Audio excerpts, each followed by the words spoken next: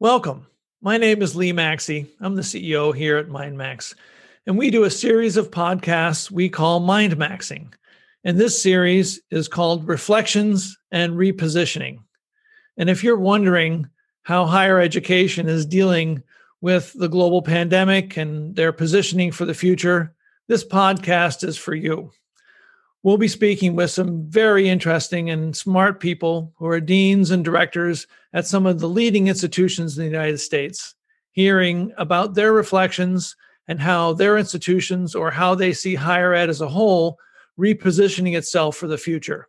So please join me as we hear from one of our interesting guests.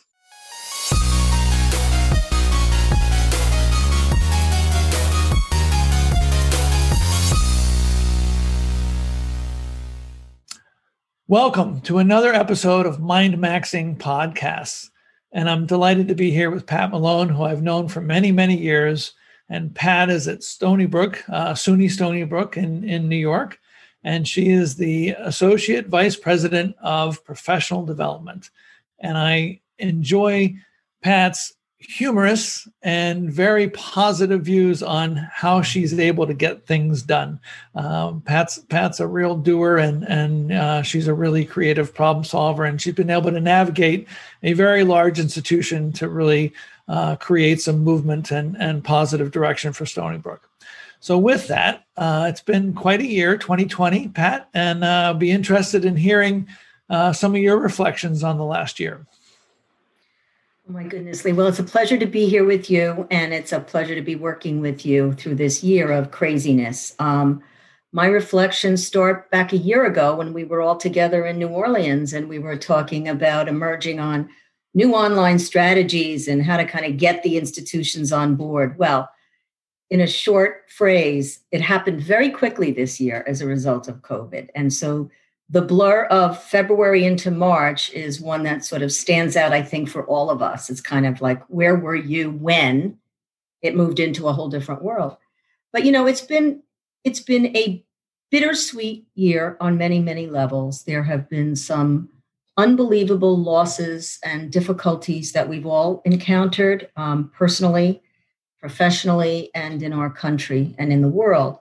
And I think that has very much colored the way that educators and people in our type of work have responded to the circumstances, meaning that we were called to action very early on in a way that many others were not in the academic world.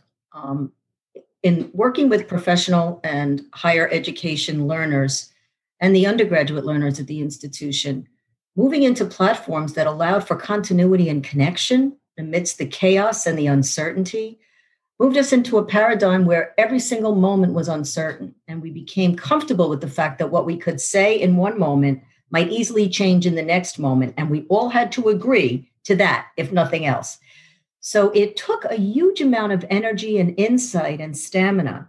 And I think many of us were incredibly invigorated by the community that we created amongst ourselves at institutions to respond, and also the community that we were serving.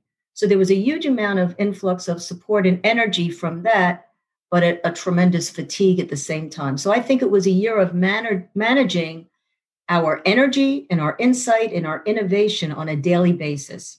I think that this is a year that will stand out in a way that disrupted higher education in ways that none of us wanting to move things in a little different direction or a little more innovatively could have ever foreseen. So we have benefited from this. And I think we have very different looking institutions and leaders at institutions than we did a year ago. And that's a good thing, because we knew that there were the rumblings of things we needed to address early on.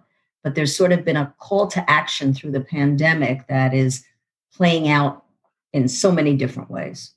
So we're still spinning from it, but I think we're catching our breath now. I actually do think we're starting to catch our breath. It reminds me of the adage, the only thing that's constant is change. And that's a really interesting that you and your team were able to embrace that. What are some of the things you did to either create that mindset or maintain that mindset of embracing the reality that what was a constant or what was something that was certain one week might have been different the next week. What did you do to help people with that mindset? I think we had to address the fact that we needed to check in with everybody on sort of an emotional and a personal level to some degree, pretty consistently, to make sure everyone was all right, because we were all frightened on different levels. We were frightened for different reasons. So doing that was really important in creating a camaraderie and sort of a safe space to then do our work together. But a few of the things that we did that I'm incredibly taken with were looking outward to the communities that we were serving. And in professional education, higher education, especially in this professional continuing education area, there are so many different moving communities that we're addressing at the same time in doing our work. So one of the things that we were able to do is check in with those larger communities and start to create response mechanisms for them that may have looked a little different than we would have done before, but that actually created connectivity and support. Overnight, we took a center that we had just sort of launched that was supposed to address superintendent memberships and school district memberships and big symposiums at the university and AI and really connectivity, and had to flip it to how P12 teachers could teach remotely, because that's all that was anybody in the educational world in that field was thinking of. And we were able to pull together an army of experts.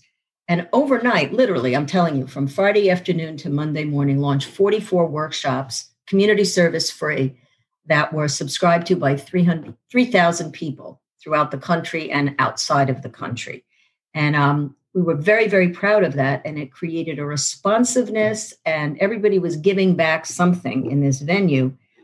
And it created the platform for this new center that looked very different than the reason that we did create it. And it's now very involved in statewide assessments of P12 learning and digital implications and economic equity and all that stuff that's just so center stage for us right now. So that's one area. Another area that we launched was an advocacy group for human services. And human service support providers that were running adult and group homes for adults and children with disabilities were functioning as essential workers, but never deemed as such.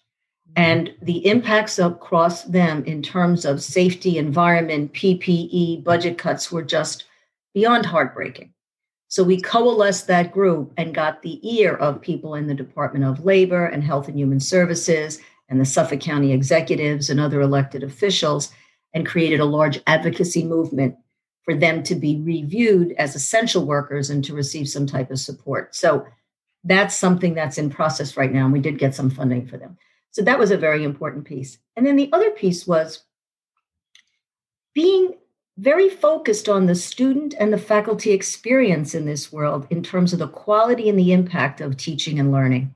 And we're very excited that we've launched, and through some of the supports that you've offered us and others, a student service experience that has tremendously played out in people selecting our institution because of our response on a human level to students. And faculty have felt that and are now pitching in and are starting to create tremendous experiences and impact in a way that we're realizing that our nurturing of those that come to our institution and their continuity and their safety and well-being in the educational arena is the conversation everybody's a part of.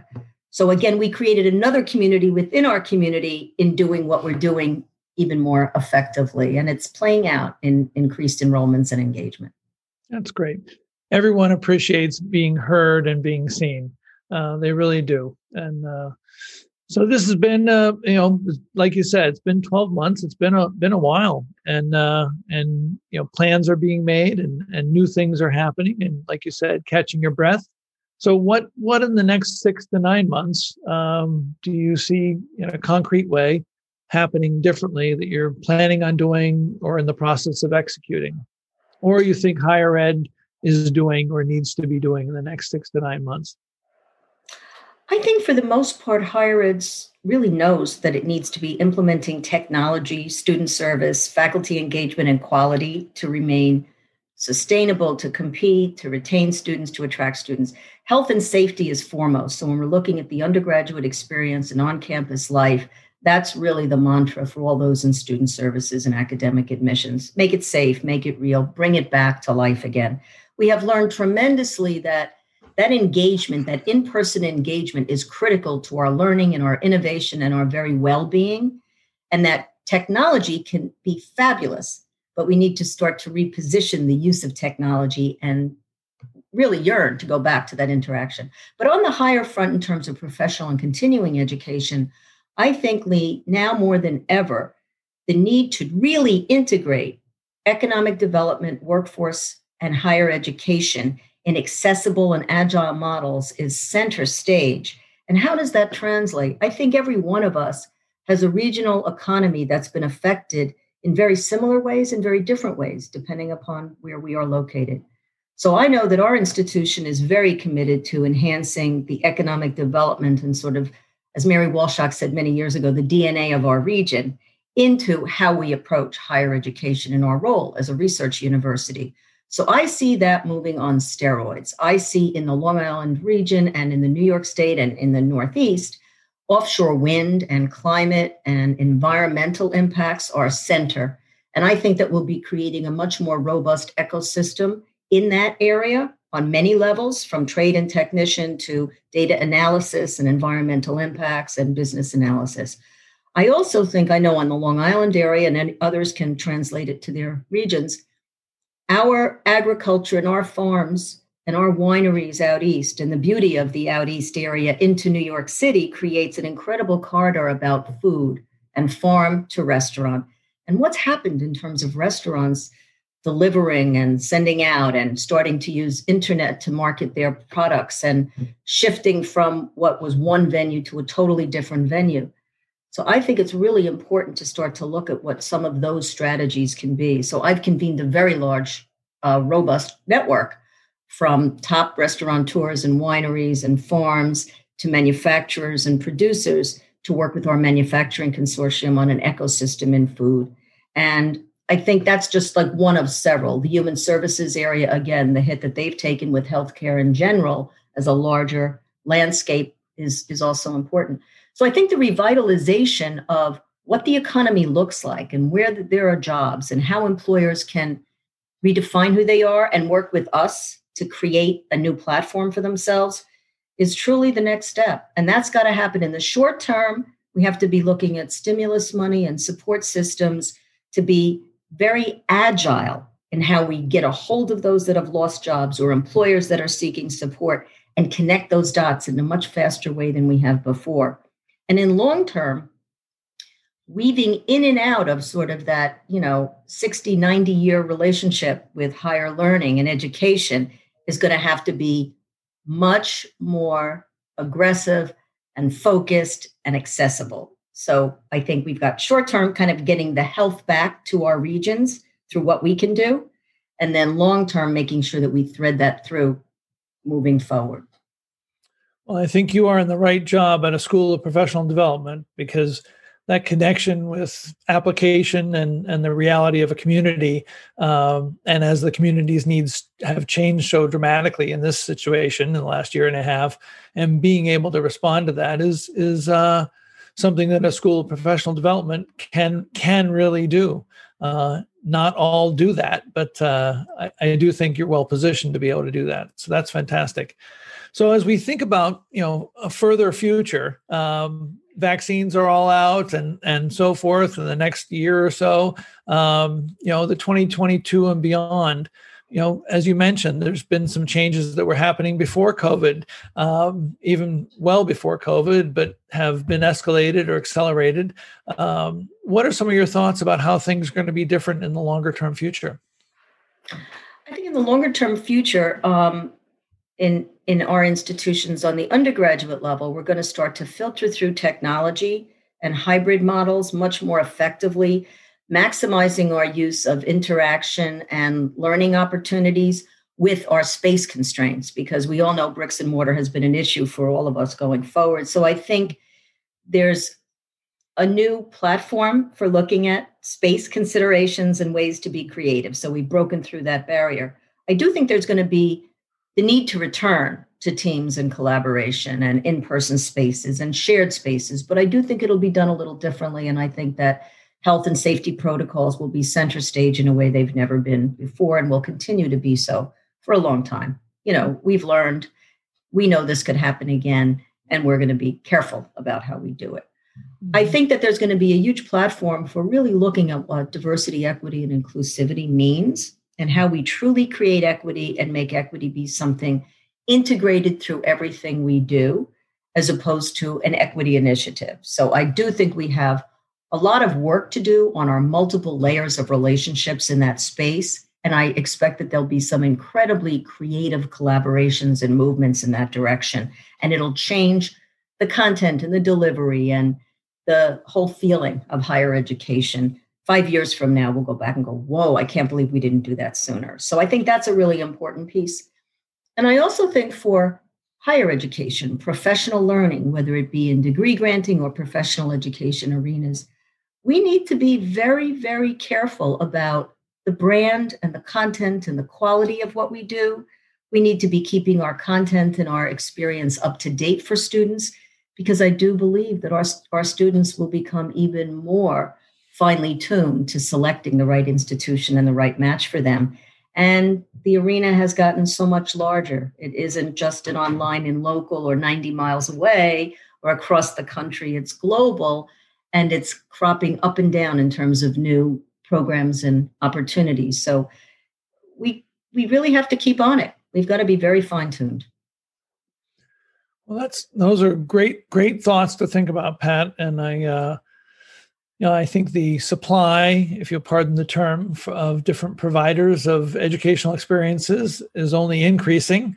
And as we know, there's a demographic dip in the next couple of years that's reaching its low point. So those two things together is going to require some creativity and different approaches. So, well, thank you for today. And any closing thoughts or comments or things you'd like to say to add on? Yeah, I think that we have all, despite the limitations and the sheltering in place that we've done in all different ways and shapes and forms, it's been incredible. And I've spoken with colleagues across the country from many different backgrounds, the sense of community and connection that we've found, the way that we've actually been able to transcend the distances through Zoom, through this type of a venue, and speaking to each other. And I think that we all realize that we value very much those connections that keep us anchored in our lives, whatever they are, and have had a chance to sort of revisit the importance of that in the context of our work. So I do think that we're moving forward with sort of a revisiting our humanness and our sameness and how we can solve some of these very big problems together. So it's an opportunity for us.